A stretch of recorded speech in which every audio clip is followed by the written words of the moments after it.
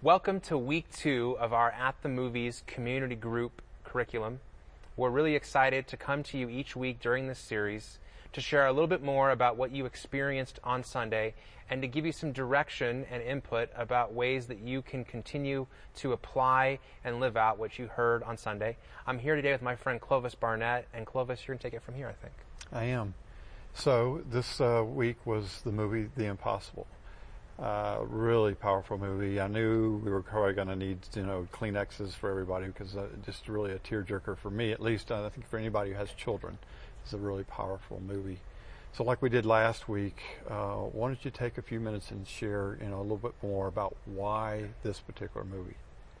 This movie is incredibly powerful. I think I've seen it 5 or 6 times, and every single time at the same points in the film, I think I mentioned them on Sunday, I just lose it. I don't know how to not respond emotionally in those moments.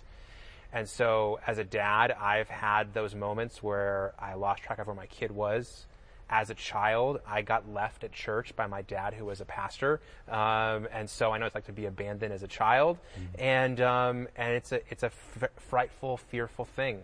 And this story of this family that was rocked and in the middle of this crisis because of the tsunami was really powerful. I had friends who went and served in that area after the tsunami hit, so I went back in my mind to their experience, and so I just felt like, man, I don't know how you don't watch this movie and have an emotional reaction. And then as I thought about the way that it connected to so many stories that we know so well from the scriptures, I just said, man, this is, if we're going to do a movie, this is one we have to do. And so I just think that The Impossible is a powerful story of God's love for us, the Father's love of a child, and how he just relentlessly pursues us no matter what. And I hope it moved you as much as it moved me, and even moved me in making it.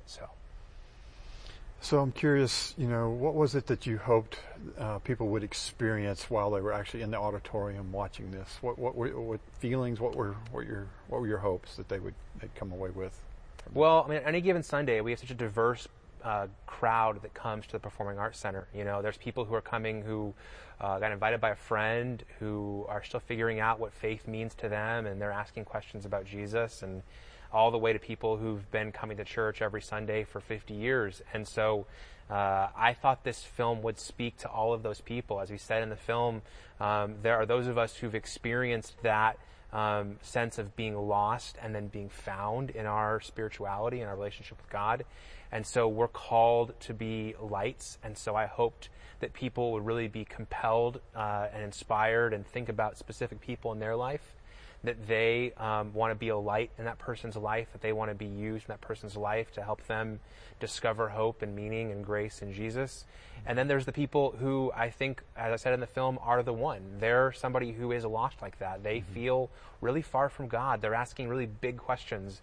They're looking for meaning and purpose and fulfillment. And so I hoped the film gave them a sense that in the same way that the father and the mother were searching for their children, that God was searching and pursuing them. And I hoped that they would find just a sense of affirmation, and at the end of the film, as we shared, we offer people a step, and so we hoped that people would take a next step towards trusting Jesus and experiencing that love that he wants to give them. So there's a couple different people who are probably in the room, maybe more than a couple, but those are a couple hopes that we had for that Sunday, and we hope to use up all the Kleenexes we bought for everybody. So, right.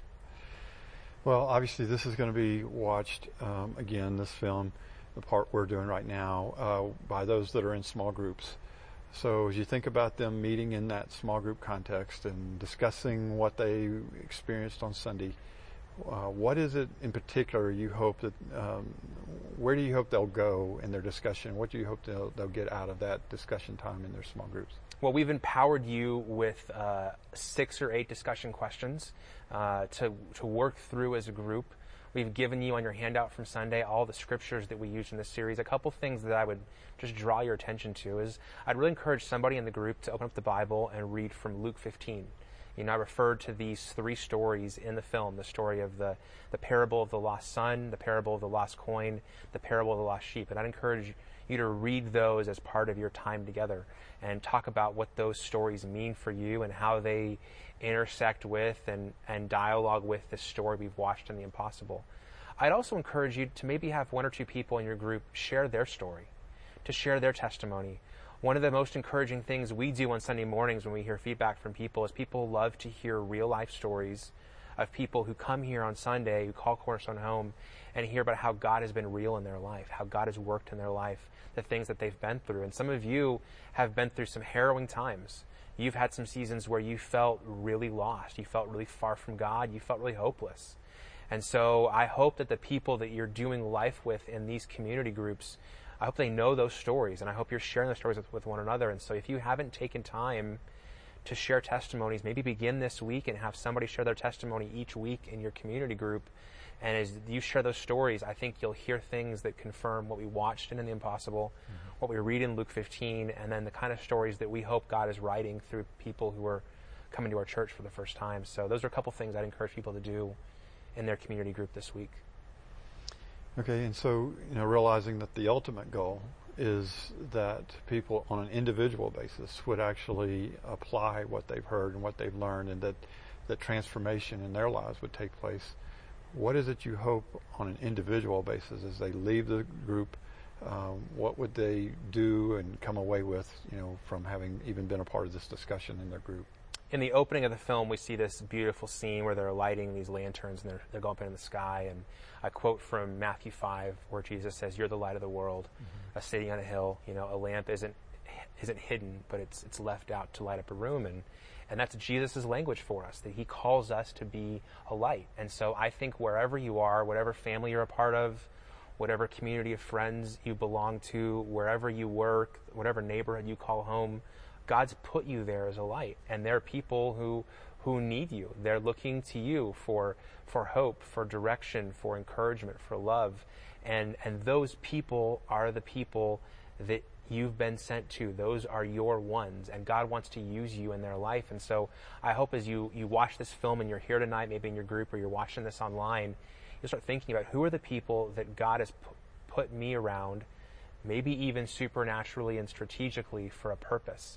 And I would encourage you that sometimes we begin with good intentions, we begin with a lot of passion and energy about making a difference, and it's really easy to get fatigued, it's really easy to get discouraged, and if people aren't as excited about receiving as what you want to give them, it's really easy to want to give up. And as we said in this film, don't ever, ever give up on somebody. Even if it means that you reset your expectations, even if it means you just had to be more patient and persevering. So many times we hear stories about the difference and the impact somebody made over 5, 10, 15, 20 years. And so if you're really committed to that outcome, then be prepared to persevere. If God sent Jesus and he went through all he did for us, then I think there's an opportunity for us to be persevering and patient and loving and long-suffering with the people that we're trying to be light to. Okay, I'm curious if you have any final thoughts that you want to share as we kind of bring this to a close. So any final thoughts? Yeah, I would just really encourage you to look out for other people who need encouragement. One of the scenes in the film that I like more and more, the more and more I watch it, is that scene, I think it's at a bus station, where the man who's played by Ewan McGregor gets that phone, and he makes that phone call, and he cuts it off because he's trying to be generous and not use up all that man's battery, and he kind of leaves his family hanging. Mm-hmm. And they say, no, you got to call him back, and they really encourage him. Mm-hmm. And I think there are people around us who not only we need to make a difference in their lives, but they're just looking for encouragement. I haven't met anybody in my life who is short on encouragement. I mean, who has too much encouragement. Everybody's short on it.